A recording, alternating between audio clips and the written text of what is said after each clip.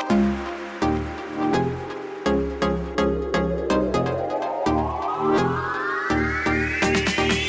can afford anything, but not everything. Every choice that you make is a trade-off against something else, and that doesn't just apply to your money. That applies to your time, your focus, your energy, your attention, any limited resource that you need to manage. Saying yes to something implicitly carries trade-offs, and that opens up two questions. First, what's most important to you? And second, how do you make decisions accordingly? Wise decisions. Answering those two questions is harder than it may appear. It's a lifetime practice, and that's what this podcast is here to explore and facilitate. My name's Paula Pant. I'm the host of the Afford Anything podcast. Every other episode, we answer questions that come from you, the community, and my buddy, esteemed former financial planner, Joe Saul-Sehy. Yes, meaning steamed, meaning full of hot air. Nice. Is that what it means? That's the new Paula Pant dictionary. Yes, exactly. Yes, thank you. I will try not to be full of hot air today. I'm sure you won't be, but yes, you are a former financial planner, so you've got some street cred. You've got some hot air. Is that what you're saying? Got some hot air? No, you've got some real street cred. That air is hot. It is hot. I got a hot take. It's going to be good. We got some good questions today. Fantastic questions. Nick is wondering if the bank is trying to scam his parents. That's a fascinating question that we are going to tackle first. And the answer is, duh, of course. Oh, Nick, don't listen to him. At least, not yet. It's a bank, Nick. Joe. All right, send your hate mail to joe@stackingbenjamins.com. John from Colorado is curious about after-tax contributions to a Roth 401k. Anna is house hacking and she's locked down an awesome interest rate, but she's still carrying PMI and she's wondering if she can remove that PMI without refinancing. And Courtney from Denver is a real estate investor who wants to invest in new locations and wants tips on building out her network. We're going to tackle these four questions today, starting with Nick. Hi, Paula. I'm sending this message on behalf of my parents. At the end of this year, my dad has to retire, and he was not planning to do so. So he's not financially prepared to do that. So this has put him and my mom in an interesting position. And here are how their finances work right now. They have a house that's worth about $2.5 to $3 million, but they owe $1 million on it. They also owe the IRS about $300,000 in back taxes and about $50,000 in credit card debt. Their savings and retirement accounts are only worth about $50,000. They don't have a big stock portfolio or anything else like that.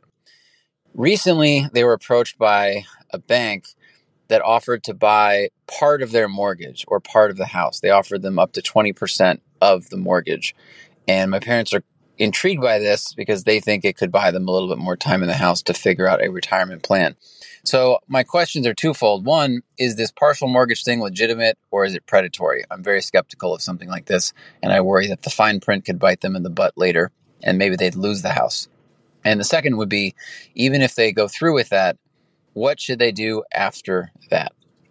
It seems like the best course of action, in my opinion, is to just sell the house, downsize, and then put the funds from the house in a smart conservative investment and live somewhere that's a lot cheaper. But I think they need this advice to come from an expert instead of from their son. Thank you so much. Nick, you're looking for an expert, but you got us instead. Sorry, Nick. But Joe, given that you are an actual expert. Oh, hey. Do you want to tackle the first of the two questions? I certainly want to speak to Nick's second question, but would you like to tackle the first one about partial mortgages broadly? Yeah, this is something that has increased.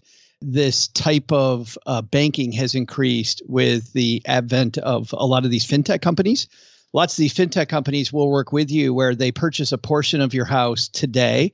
They will tell you the methodology by which they're going to value the house today. That's going to be really important to make sure that you get a fair value for whatever portion you are selling it to them. They give you then cash today, like your parents were told, in exchange for a percentage of that house.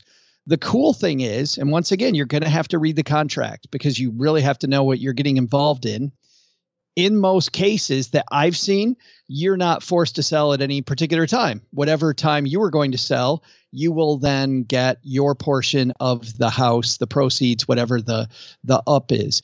There are a lot of fintech companies out there, Paula, that are jumping on, and not just fintech companies that are jumping on the real estate bandwagon. And they know something, which is historically people that live in a house as their primary residence take care of that house a lot. And so if you own at least a piece of the house, you are statistically more likely to take care of it, to do upkeep. Therefore, it gives the company freedom from some of the worry about what's going to happen with regard to upside potential, or frankly, downside potential. Or is the person going to neglect the property? Less of a chance of that. So you have to read the contract, number one. You have to make sure that you get a fair price for it. But this is not a scam. This is not a scam. This is certainly innovative and new. But as long as your parents are getting a fair value for the portion of the property that they're giving up, they also are very comfortable with the fact that they're going to give up a portion of the upside on the real estate from then on in exchange for cash that they need today. I frankly like this better, Paula, than what people have done in the past. A strategy that's been riddled with people that scam money is the reverse mortgage industry. Mm-hmm. I was wondering if you were going to talk about reverse mortgages. Yeah, and there are some companies that do reverse mortgages and are very, very on the up and up. But because they're so hard to understand, reverse mortgages are very hard to understand. And because of that, there are a lot of ways for companies to take advantage of people. And because of that, they do. Mm-hmm. This is straight up. When do I have to sell? Is there a time I have to sell? How do I know what amount of money I'm going to get? How are you going to value my property? Are there any things I have to do in terms of maintenance and upkeep with regard to this contract? Am I allowed to refinance the house at a later point with my portion of the equity? Like, what stipulations are there on things that I can and cannot do? Once you're clear about those things, then I think it's pretty straightforward. Here's the cool thing about this. My experience in this emerging industry, Paula, is that these companies know it's emerging. They know a lot of people don't understand it. And so their websites are full of information about how it works. And I would spend a lot of time, not just on the website, but talking to people before I obviously made that move. Now, Nick, there is a distinction between the question, is this a scam, versus, is this a good idea? It's probably not a scam, but that doesn't necessarily mean that it is the course of action that your parents might want to take. A couple of things strike me, and of course, I don't know the full story or the full details around why your dad needs to retire, but it struck me that you mentioned that he was not planning to retire, which leads me to believe that his company, his specific company, is requiring him to retire.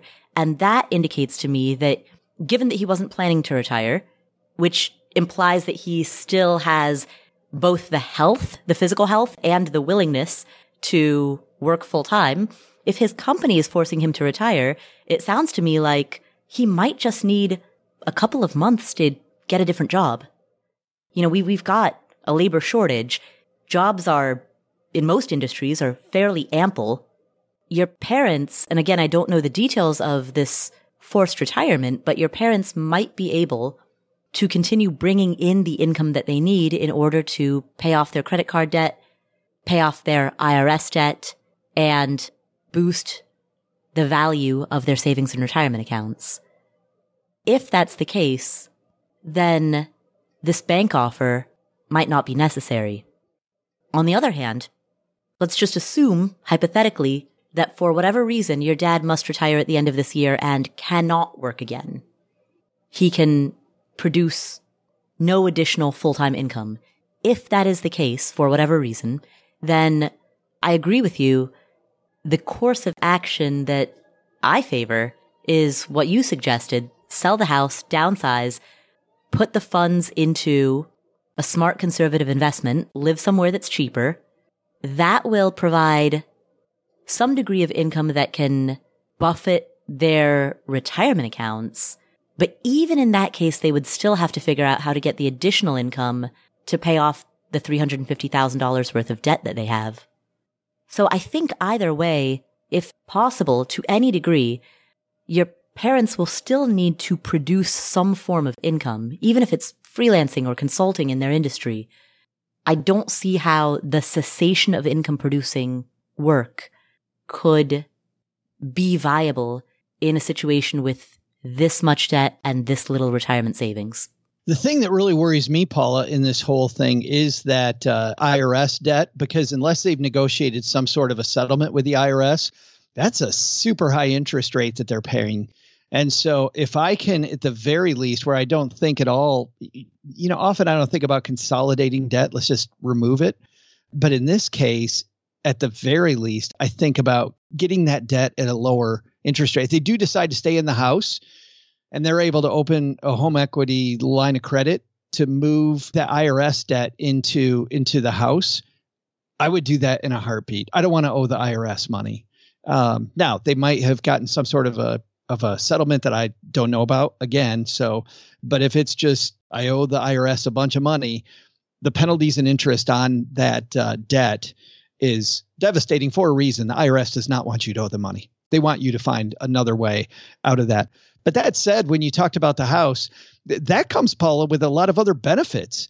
I mean, not only is the house itself less expensive, but the utility bill is going to be over a smaller footprint. So the utility bill goes down, all the upkeep costs go down, the furnishing costs go down, every single thing affiliated with that house goes down. So it's not this little thing, just the house.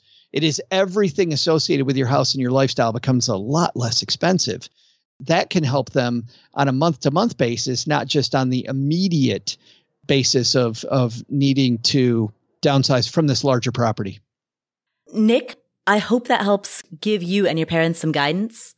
It sounds like Joe and I both favor the option of your parents selling the house, downsizing, paying off their debt, putting the rest of the money into investment accounts in order to build their retirement portfolio, and ideally finding some way of producing income. Again, I don't know the details of why your dad has to retire, but I'm hoping that requirement is company specific and not global, which is another way of saying I'm hoping that your dad has the opportunity to work either full-time for a different company or as a consultant, as a freelancer. I hope that he has the opportunity to continue to bring in income, because once this debt is paid off, the big focus that they're going to need to have is to boost the value of their retirement accounts. You mentioned earlier my financial planning practice back in the day, and the strategy that was most often overlooked, Paula, by people was the income side of the equation. Right. And studies show that, and this is not for Nick, clearly his father's going to be leaving this job. But if you're listening to this, studies show your boss wants to give you a raise, but you haven't asked. There are also multiple ways to make money now, working on the internet, working online, working all over the place. I mean, Side Hustle Nation is a real thing now, and there's so many opportunities out there to make money. And that side of the equation is often overlooked because people are so focused on shrinking. They need to shrink the budget. Well, shrinking the budget is great, and having great budget controls is fantastic. But building the income side of the equation, I think we need to shine a closer flashlight at. Absolutely. So thank you, Nick, for asking that question. We'll come back to this episode in just a minute. But first, this episode is sponsored by State Farm. Are you a small business owner looking for insurance that fits your needs and budget? Look no further than State Farm. State Farm agents are not just insurance providers. They're also small business owners who live and work right here in your community. They understand the unique challenges of running and protecting a small business. When it comes to small business insurance, State Farm knows what it takes. Create a plan that fits your needs and your budget. State Farm agents are ready to help you choose personalized policies that truly understand your business. Insure your small business with a fellow small business owner. Talk to a State Farm agent today and get started on personalized small business insurance that fits your needs. Like a good neighbor, State Farm is there. Talk to your local agent today. Hey, Stackers, I want to talk a little bit about summer vacation and how much fun it is to just kind of detox from everything. Maybe you're taking a week off. Maybe you're taking a couple of days off. Maybe you're taking long weekends. That doesn't mean you can take time off from your money, though. You got to manage your money all the time. And sometimes it's stressful. You know, I've tried all these different things. I write stuff down in notebooks. People call me weird because I have calendars and I write stuff down. I've tried all sorts of different things. Now, let me tell you a little bit about Monarch Money. Monarch is an amazing app that is super, super, super simple. The intuitive design makes it so easy to set up and customize. You can collaborate with other people. You can use it with financial planners like us. You can use it for teamwork with your family members or your partner. You can add them to your account. There's no extra cost for that. Everybody gets their own login, super easy, and it's super customizable. Look, you can change the layout. You can toggle between light and dark mode. That's like a trigger for some people. You can customize your budget notifications. This is super important for me because, you know, trying to keep track of all the kids' stuff and knowing when things are due, automatic rules for transactions, super, super easy. And the most important thing, never, ever, ever do they sell data to third parties or show you ads. After trying out Monarch for myself, I understand why it's the top-rated personal finance app right now. Listeners of this show will get an extended 30-day free trial when you go to monarchmoney.com/Benjamins. That's monarchmoney.com/Benjamins for an extended 30-day free trial.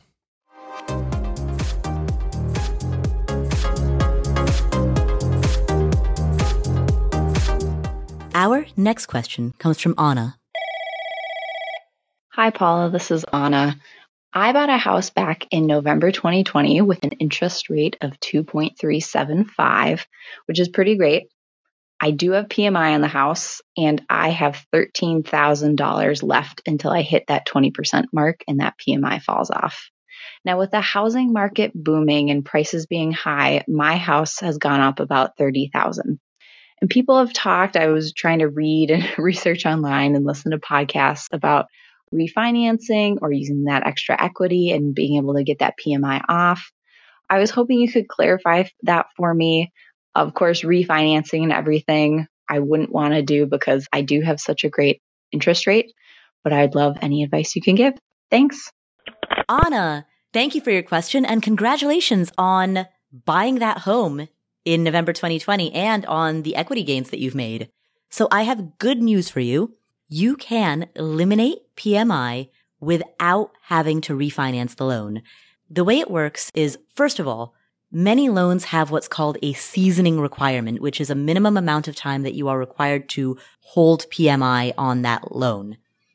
Oftentimes, and of course, check the wording of your loan because every loan is different, but oftentimes it's common for that seasoning to be for 2 years. So you mentioned that you bought this home in November 2020. The good news is that your seasoning requirement might run until November of 2022, which is coming up. Once you hit that seasoning requirement, once that era, that window is done, then you can ask for cancellation. In most cases, you will not need to refinance in order to drop the PMI. You can simply make a PMI cancellation request, make sure that you're current on your mortgage payments, which it sounds like you are, meet any other lender requirements. So for example, you can't have any other, like a second home loan on that home. You'll probably have to get a home appraisal, but you're not going to have to refinance. So you get to keep that interest rate in most cases.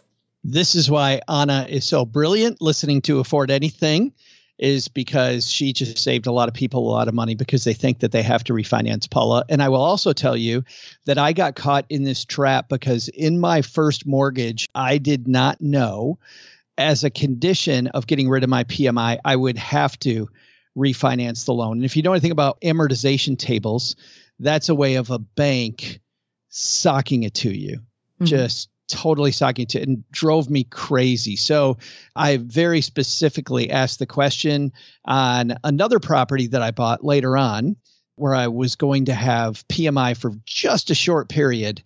and I really didn't want to have to refinance. I asked the question, and it was exactly as you just discussed. It was super easy to do. I had to pay the appraisal fee, and that was it. Once I paid the appraisal fee, which at that time I think was $300, but it's been a while. So that fee, your fee may vary, but I had to pay this fee, and it was gone. It just poof, was gone. There's something else here, Paula, another side note that I'd like to add, which is when you do a home closing, any type of a closing on a mortgage or just closing documents, so often the closing people will just bring them to the table that day. You want to always request the closing documents the day before, because if you've never been to a closing, what happens is they have tabs on this monster stack of documents of paper, and the closing expert, the person who's walking you through this, takes 12 pages of writing and condenses it to 3 sentences or 4 sentences.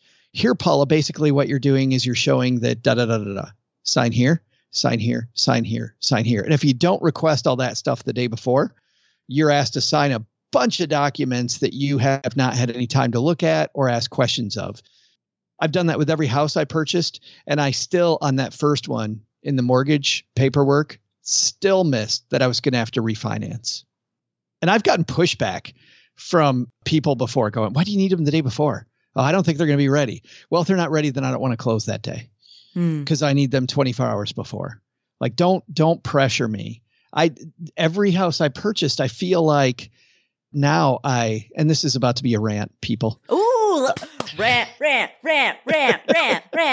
Here's what happens every time, Paula. Yeah. I go to apply for my loan and I tell my lender, I go, hey, I know you're going to need a bunch of stuff from me.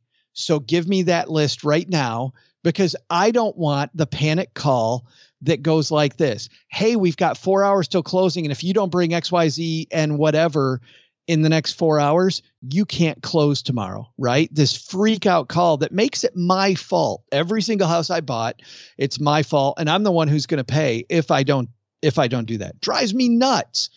So I've said on every house I bought since the first one, I'm like, hey, I know how this works. And also during my time as a financial planner, I saw this with clients as well, that this happened all the time. Here's what I want you to do. I want you to give me this list of documents you need. In every single case, still this house that I live in right now, in every single case, Paula, they've always gone, no, you're good. We're fine. I got all of it. Until 4 hours before, when I get this last house, I got the same phone call. It's like this industry never evolves. They know ahead of time all the things they need. Why we don't have some sort of a process to get this stuff when it's not in a panic mode. And then again, my lender, who is a very nice person, totally goes, no, this whole thing is going to go south if you don't. And you know what? Then I got to drop everything. I've got other stuff I'm doing. And I get this call that, nope, you got to drop it. So then I have to call whoever I'm supposed to be meeting with that day, cancel everything so I can do my mortgage person's lending because they didn't do their homework ahead of time. If you're in the mortgage industry, clean that crap up, please. Clean it up. But Joe, what would you do? I mean, so there are plenty of professions where you can't just cancel meetings because the nature of your profession is that you are a school teacher or a surgeon, right? You can't cancel 4th grade class that day. You can't cancel somebody's surgery. So what do they do? Right. Exactly. Yeah. If you made that call to me and I didn't have the flexible career that I have, I don't know what I'd do. I'm like, well, I guess I'm screwed. I guess I don't get to buy the house. I mean, and I never thought about pushing back on them. But my house before this, my house in Detroit was wild. I called my bank every day, Paula. I called them every day. And my banker said, why are you worried about me, Joe? Why, we are all set. Everybody's ready. Okay, great. Because my seller is ready. I'm ready to move in. The realtors are ready. The closer, everybody's ready. So I just want to make sure that you're ready. Because in my history with mortgage companies, you haven't been ready. He's like, hey, we are the least thing you have to worry about. And then a day before, I get a call from Hal, my mortgage guy, who said, Joe, we got to push it back a day because we're not ready. And I said, trying to be as sarcastic as possible, Paula, because I am that petty. I said, really? You have to push it back today? After I've called you the last 5 days in a row and you assured me that everything was going great. Oh. Sometimes I think that part of the reason that mom and pop investors can make good money in real estate is because it requires so much diligence and patience and follow through to tolerate the industry. When I began investing in real estate, I remember my best friend said something that really shook my confidence. She said at the time, there are all of these real estate agents and contractors. If they can't be successful real estate investors, what makes you think that you can? And that really shook my confidence. It almost knocked me out of the game. What I've learned since, and I learned this in part, I went through the training and got a real estate agent license in the state of Georgia. And so I learned what's involved in that training, what agents are actually trained on and what they're not trained on. And spoiler alert, they're not trained on how to be good investors. They're trained on how to be agents. They're extremely separate skill sets.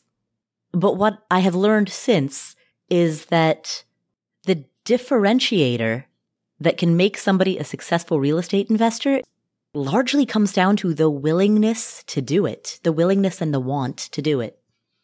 The years that I have been excited about real estate are the years that I have made my most profitable moves.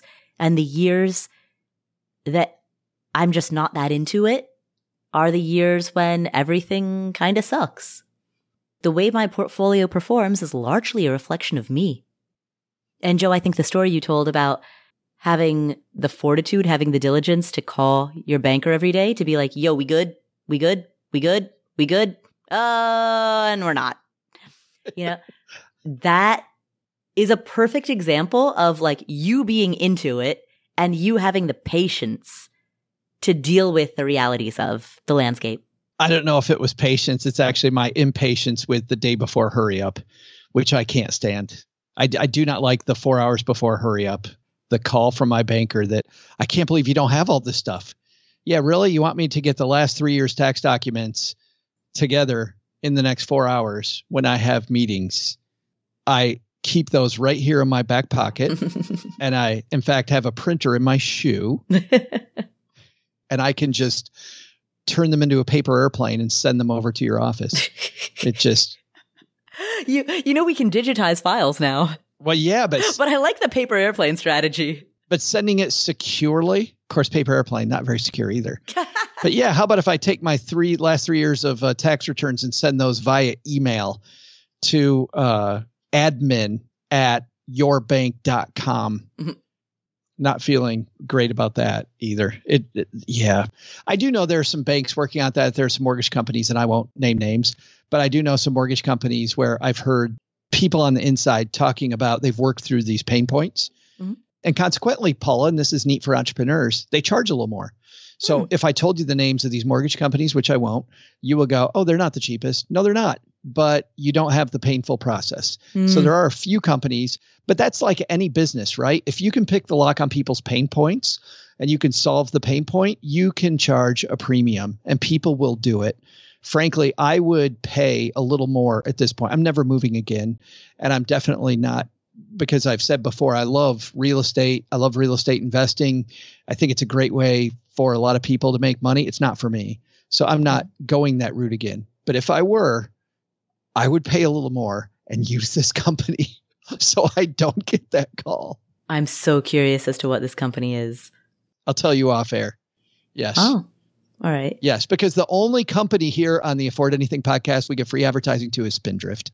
That is it. I'm sure there are going to be people listening who want to know. So I'm going to make this a little juicier. Joe is going to tell me off air, and then I'm going to post it on Instagram. Are you going to? Is that okay, Joe? Yeah, it's okay with me. Okay, yeah. Cool. All right. Well, hopefully this motivates some more people to follow me on Insta @PaulaPant, PaulaPant. Oh, look at you. Right? Look at that. Look at that. Oh, yes. By the way, I must say this. I have had at least a dozen fake spam imitation profiles on Instagram. So there are bunch of fake me's. In fact, if you look at my Instagram profile, I've pinned to the very top of the profile a screenshot of, if you run a search for Paula Pant, 3 Paula Pant accounts pop up. I've pinned a screenshot of that. And so this happens constantly. We report it to Instagram. They take down the spam profile. 1 comes down, 2 more pop up. It's like playing whack-a-mole. It's been going on. It started in October of 2021. It's been going on since then. Anyway, point is, if you do follow me on Insta, please, please, please make sure that it's me and not some spammer, not some like fake imitation duplicate account. And also, if you get a DM from someone who is claiming that they are me, they are most likely not me. I will never initiate a DM. I will not ever, ever, ever, ever DM you first. Like, I will never initiate a DM. I'll reply, but I will never initiate. And I'm never going to DM you to ask how your investing is going or how your crypto is going or to try to sell you anything. No. So please, that's my, see, look at this. I cannot even ask people to like follow me on Insta without having to, how long has this disclaimer run? Like half the length of the show now? So frustrating. I would post more on Insta, except like, why would I put all of this effort into it when I just have to couch every please follow me thing with like 12 hours of disclaimer? My, the fake account for Stacking Benjamins. Yeah. That was DMing people. Yeah. I started harassing him. You've only had one? I've had only one. Wow. And I harassed them and I harassed them and I harassed them and I harassed them. And I finally, after about 8 days of me just continuing to be annoying, I got a message back from them. Shut the up. Really? And then 2 days later, they went away. Wow. They closed the account because I was so annoying. Wow. I am good. I am good. So that's what you have to do, Paula. Just waste a ton of time heckling your scammer. That is an awesome story. All right. On that note, we're going to take a break for a word from our sponsors. And when we come back, we've got 2 more questions. John wants to know about the distinction between after-tax contributions to a 401k versus a Roth 401k. We're going to talk about that next. And then we're going to answer a question from Courtney, who wants to know how to develop relationships with investors in cities that are thousands of miles away. Both of those questions are coming up next. Stay tuned. You know, a lot of life is really unpredictable. A good life insurance plan gives your family a financial safety net to protect against some of the unknowns. With Policy Genius, you can find life insurance policies that start at just $292 per year for $1 million of coverage. Some options are 100% online and let you avoid unnecessary medical exams. So here's the thing. A lot of people put off buying life insurance because it's inconvenient, it takes a lot of time, you don't know if you have enough coverage through your work or not, you're not quite sure who to trust. Well, Policy Genius solves all of that. So first of all, they're convenient. In just a couple clicks, you can compare your options from America's top insurers. Second of all, even if you get coverage through work, it may not be enough to cover what your family needs, and it might not come with you if you leave your job. And in terms of turning to Policy Genius, they have agents who can walk you through the process step by step. They have no incentive to recommend one insurer over another, and they have thousands of 5-star reviews on Google and Trustpilot. Get peace of mind by finding the right life insurance with Policy Genius. Head to policygenius.com or click the link in the description to get your free life insurance quotes and see how much you could save. That's policygenius.com. Ryan Reynolds here from Mint Mobile. With the price of just about everything going up during inflation, we thought we'd bring our prices down. So to help us, we brought in a reverse auctioneer, which is apparently a thing. Mint Mobile Unlimited Premium Wireless. How to get 30, 30, bit to get 30, bit to get 20, 20, 20, bit to get 20, 20, bit to get 15, 15, 15, 15, just $15 a month? Sold! Give it a try at mintmobile.com/switch. $45 up front for 3 months plus taxes and fees. Promo rate for new customers for limited time. Unlimited more than 40 gigabytes per month. Slows full terms at mintmobile.com.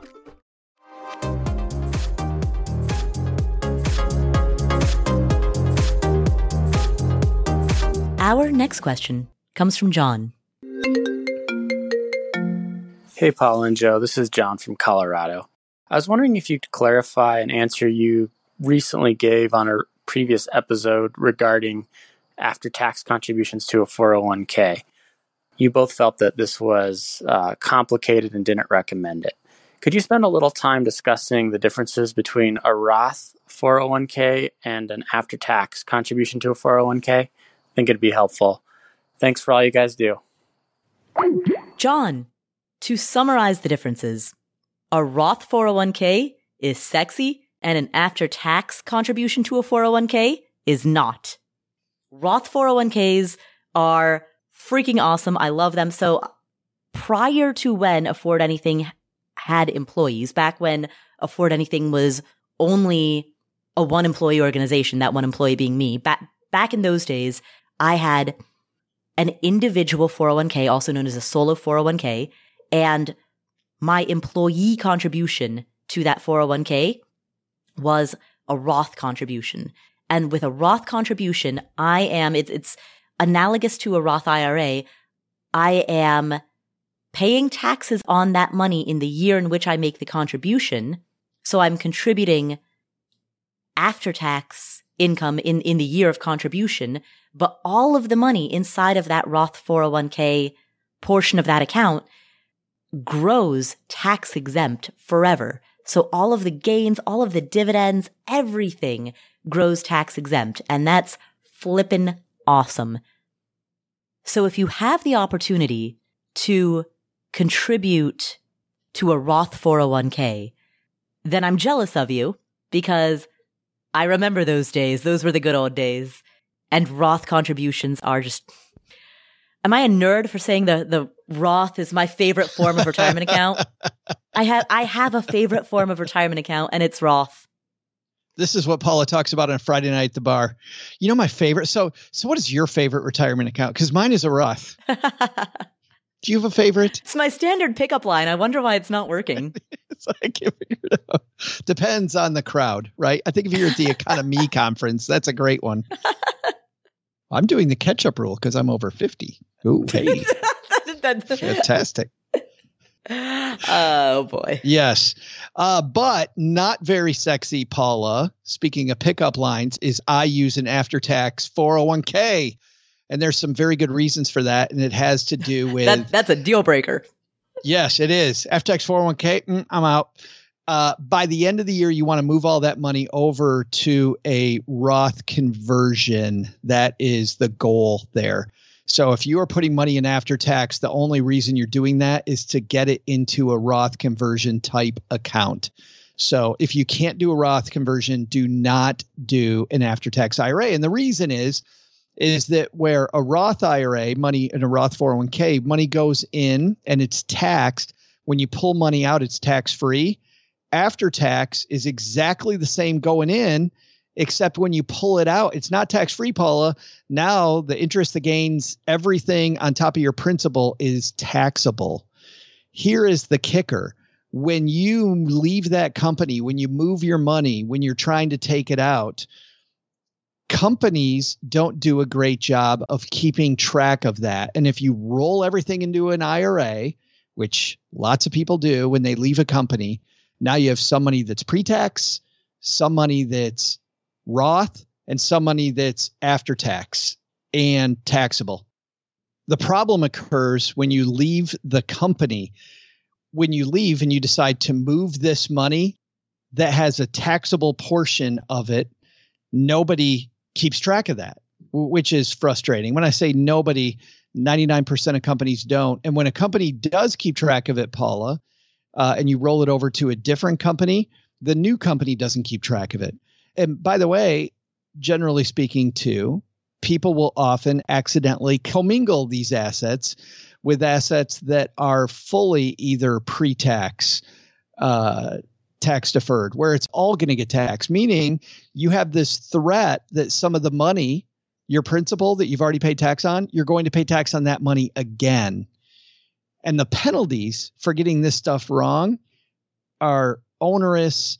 The bookkeeping is onerous. How do you determine when you roll over $100,000 and $36,472.56 is after-tax contributions that are principal that should not be taxed again when you pull it out. How do you keep track of the gains on that money and separate those from the gains on the rest of your money? You can see what a nightmare it is.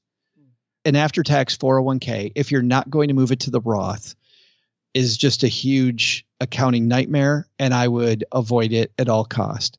And I've never had anybody tell me a great reason why you should do the after-tax IRA and not do the Roth conversion, because I don't think there is one. The Roth is easily better, or pre-tax is better. So do one of those two and just stay away from the accounting nightmare that's the after-tax 401k. And the after-tax 401k, once again, not a nightmare now where it's sitting where it is. It's when you move the money the first time, it is a disaster from then on out. Joe, I think that perhaps what is sparking John's question, and what I can understand would be not intuitively obvious to most people, is that conceptually, the tax treatment of money feels the same. When you put money into a Roth account, like a Roth IRA or a solo Roth 401k, you're making after-tax contributions. So the intuitive feeling is, well, wait a minute. Why would one form of after-tax contribution be good and the other form be bad? And largely the answer is administrative. It is. And another answer is that many times when people make an after-tax contribution, they could have made a pre-tax contribution with that same amount of money. And so you're doing something that's going to give you no tax benefit today and a marginal tax benefit tomorrow versus the Roth, versus just doing the pre-tax and getting the huge tax benefit today, or doing the Roth, which is a huge tax benefit later. It's this ugly middle ground with this administrative frosting later that doesn't taste very good. A frosting that doesn't taste very good? Joe, you might need a different analogy. Like, I can't think of a single frosting I've ever tasted that has not been delicious. Anything with coconut is horrible and disgusting. Wow. Hot take. Hot take. So we started this episode saying that you were going to be full of hot air and give some hot takes. And now we've heard Joe throw down the gauntlet. Mortgage rant, going after scammers on Instagram, and now coconut in the crosshairs. Ooh. Heard it here first. Somebody call TMZ. To be honest, I am not a big coconut fan either. Well, that's why we're friends. Because if you were, we couldn't be friends. Wow. You have very strange friendship criteria, Joe. Our final question comes from Courtney. Hi, Paula. This is Courtney from Denver. My husband and I currently have 2 local rental properties, and we're looking to start investing elsewhere. So I have loved your and Sunny's episodes on Invest Anywhere. In one of those episodes, you guys mentioned that developing relationships with other investors in the cities that you're considering investing in has been really key for you. I was just wondering specifically how you went about to start developing those relationships, meeting up with people in person, other investors in person when you're in town, etc. That will be super helpful for me as I start to look into other cities. Thanks so much for all you do. Courtney, thank you so much for asking that question. Congratulations on your 2 local rental properties. I am thrilled to hear that you're loving the Invest Anywhere episodes with me and Sunny. Now, to your question, how do you develop relationships with other investors in cities that are far away? There are several ways that I like to do this. One, I will first ask myself, what are the digital spaces in which those investors are hanging out? For example, if you're thinking of investing in Columbus, Ohio, what are the digital spaces where Columbus, Ohio investors hang out? A few of the answers include Facebook groups, Reddit forums or subreddits, RIAs, R-E-I-A, Real Estate Investor Association. If you Google that term plus the name of the city, so Columbus RIA, they most likely will have a website that points to their own forums. You could also Google the name of the city and then the letters RENC. That stands for Real Estate Networking Club. And then you'll find the real estate networking club that's specific to that particular location. You'll find their website, and that will point you to the forums that they use. You can also look for in-person meetups and events that are happening in that location. Even though you can't be there in person, go to meetup.com or go to HoustonRENC.com or nameofcityRENC.com. Go to the pages of the RENC or the REIA groups that are having in-person meetups. Contact the meetup organizer and say, hey, do you all have a WhatsApp thread that I could join? Or do you all ever do Zoom meetups? Or is there an email list? Like, as old-fashioned as it sounds, I'm still a member of a Yahoo group. Like, those still exist. There's a local real estate group that sends these like Yahoo group emails to one another. So those are all ways that you can locate large networking groups. In addition to that, it's also highly effective, arguably in some cases even more effective, to reach out to a bunch of specific individuals. So if you, for example, look at the people who are attending an RENC meetup or an REIA meetup, or look at the people who are the specific individual members of a given Facebook group, or who are discussing investing in that city or state on Reddit.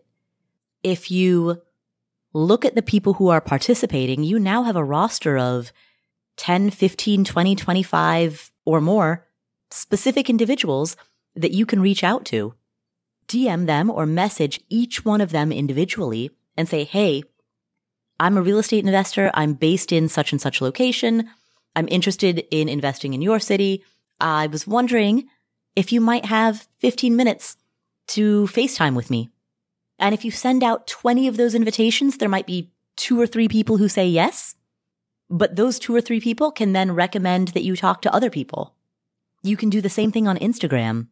Look for people on Instagram who are posting about investing in the city or state that you're interested in. Find it through hashtags. Hashtag indie investor, INDY investor, right? Hashtag indie real estate. Search the hashtags, find the people who are posting about investing in that location, and then DM them and again say, hey, can we FaceTime? Can we have a phone call? And when you come to that call, come prepared. Don't ask basic questions. Rule number 1 is never ask somebody a question that you could Google the answer for. Come to that meeting having already learned everything that you could possibly learn through Google searches, and therefore you're armed with very specific follow-up questions. Hey, you know what? I've been reading online about X neighborhood and Y neighborhood. I'm getting a very mixed and conflicting picture of X neighborhood and of Y neighborhood. I was wondering, what are your thoughts about the distinction between these 2 neighborhoods, X versus Y? That's the type of thing that you can't Google. That's the type of thing that indicates that you've done your homework in advance. You're not going to waste their time. You know what you're talking about. You value their opinion. People are generally happy to help people who have already done their homework, but people typically do not want to waste their valuable time on those who are asking like a glorified, let me Google that for you. So come to those meetings with a list of questions, and at the end of each one, ask, hey, who else should I be talking to?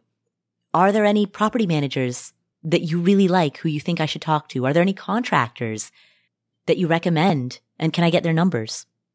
Each person that you interact with is a key that opens the door to other relationships, new relationships. And oftentimes, at least anecdotally, what I have found is that my deepest relationships usually come after 1 or 2 degrees of introduction. So if I cold introduce myself to somebody, we might have some initial communication, but we may or may not hit it off and become besties. But oftentimes that person will introduce me to 1 or 2 or 3 others. And the people that I meet through people oftentimes, at least anecdotally for me, end up becoming closer, more trusted allies, valuable confidants, people who can really help. The other thing that I would say is make sure that you're also bringing something to the table. Like cookies? Yeah. No, seriously. If you like cookies, I mean, which is another way of saying, if and when you eventually travel to that city, buy them dinner. Mm-hmm. Or, I mean, if you really want to level up, if somebody's super helpful, send them something through the mail or something like that. Send them a Starbucks e-gift card for $10 with a little thank you note. Those types of things are so easy to do and yet so rare that they're often remembered. My son, Paula, as a... Your son, Paula? Yeah, not my son, Paula. It's my son, Paula. His name is Nick. He owns rental properties in Detroit and lives in Seattle. And when he was beginning his real estate journey in Detroit, he found out very quickly about builders associations, people in the construction industry, about realtor meetings, people that are investors in real estate getting together. And he found that going to those meetings themselves, the meeting itself was largely a waste of time, was a huge waste of time. But what was valuable was you could tell fairly quickly in the room by networking, getting to know some of the people in the room and shaking hands and just discussing what you were up to, who was going to be valuable to you later and who was not. Mm. So he was able to build his own network by going to these meetings, even though, you know, the featured speaker that they had often was not somebody that could help him or he was interested in. Yeah, that was my experience with the RIA meetings as well. The actual speakers was just basically a sales pitch. Yeah. Complete garbage. Yeah. But meeting people was very valuable. And so the digital version of that, you know, the pandemic made our society as a whole much more comfortable with virtual meetings. So even if you can't physically be in the room, find out who's going to those investor networking meetings and meet with them virtually on Zoom, on Skype, on FaceTime, on the phone. By doing that consistently, you'll start to build a network in a place you've never even set foot in. So thank you, Courtney, for asking that question. Joe, we did it again. We did it. And I apologize to everyone who doesn't like rants about coconut. You didn't rant about coconut. You ranted about mortgage lenders. That was fair. I think that was fair. And I still haven't told you who it was. Oh, you haven't. And I need to post that to Instagram. That's right. Yes. All right. Well, that's going to come up after when we're not on a hot mic. So, Joe, where can people find you if they want to hear more of your rants? Yes, absolutely. If you want me, I've been doing talks at companies. You gave a talk at Harvard. I did on podcasting. Yes. But I've been talking about Stacked, the topic of better money management. So if you are looking for a speaker for your event, go to joesaulciehigh.com, which I'm sure, Paula, you'll have in the show notes. Seriously? Yes. Hold on. I'm going there right now. Joe. What are you talking about? You've never been to my website? No, Joe. You've never once been to my website? I have never. joesaulciehigh.com? That's a thing. Look, it's a thing. Wow. Wow, that's you. And you're on there too. Hey. Scroll down. There's me. Yes. Ooh. Joe is a former financial advisor and represented American Express and Ameriprise in the media. He was the money man at Detroit television WXYZ TV, twice weekly. Oh, he's appeared in Bride magazine. Wow. I have, yes. Joe, yes. How is your dress? Did you say yes to the dress? So what's funny is that I've also appeared in Child magazine talking about teaching your kids about money. But for a short while, I accidentally had those. He's appeared in Child, Bride. And oh, you forgot the comma. I have never appeared in Child Bride magazine. Oh, wow. I do not want to be associated with that magazine. No, not me. Anyway, yes. joesaulciehigh.com. You can find me there. Or, of course, it's the Stacking Benjamin Show every Monday, Wednesday, Friday. The greatest money show on earth. That's our show for today. Thank you so much for tuning in. If you enjoyed this episode, please subscribe to the show notes. You can do so for free at affordanything.com/show notes. You'll get a synopsis of every episode. You'll get timestamps so that you can skip ahead to whatever question you think is relevant, or you can share a given question or a given topic with a friend or a family member. It's an easy way to have a reference to some of your favorite points or ideas on the show, and it's an easy way to share this knowledge with specific timestamps with anyone you know who you think could benefit from hearing anything that we've talked about. So again, subscribe to the show notes, totally free, affordanything.com/show notes. If you enjoy the podcast, please leave us a review. I want to give a shout out to Interested Bystander, who left a review that said, "Stacking and Afford want everyone to frolic in the exciting details of asset allocation." It's true. I know that's probably sarcastic, but it is totally true. We do. Paula and Joe develop a strong case for abandoning financial podcasts and hiring a financial advisor. Yeah, you know what? Absolutely. We want you to have a great financial life. And that means learning how to choose and evaluate a great financial advisor, learning what questions to ask them, learning how to spot red flags, and growing to the point where you don't need us anymore. If we've done that, then we've done our jobs. So thank you, Interested Bystander, for leaving that review. And to anyone else who's listening, I strongly encourage you to head to Apple Podcasts or whatever your favorite podcast playing app is and leave us a review there. You can also go to affordanything.com/iTunes, and that'll take you directly to the page on Apple Podcasts where you can leave us a review. So thank you so much to everyone who's already done so. And if you haven't done so yet, I totally encourage it. We also have a thriving community where you can talk about any topic you want, whether it's paying off debt, budgeting, asset allocation, life after retirement. We have villages in there that organize around these different topics so you can have specific discussions on whatever it is that you want to talk about with like-minded members of the community. All of it's completely free, and you can access it at affordanything.com/community. And we also have a book club where we read books written by former guests on this podcast. People like James Clear, Ken Honda, Dr. Susan David, Morgan Housel, and many more. You can join our book club by going to fable.co/affordanything. That's fable.co/affordanything. Thanks so much for tuning in. My name is Paula Pant. This is the Afford Anything podcast. I am so grateful that you're part of this community, and I will catch you in the next episode.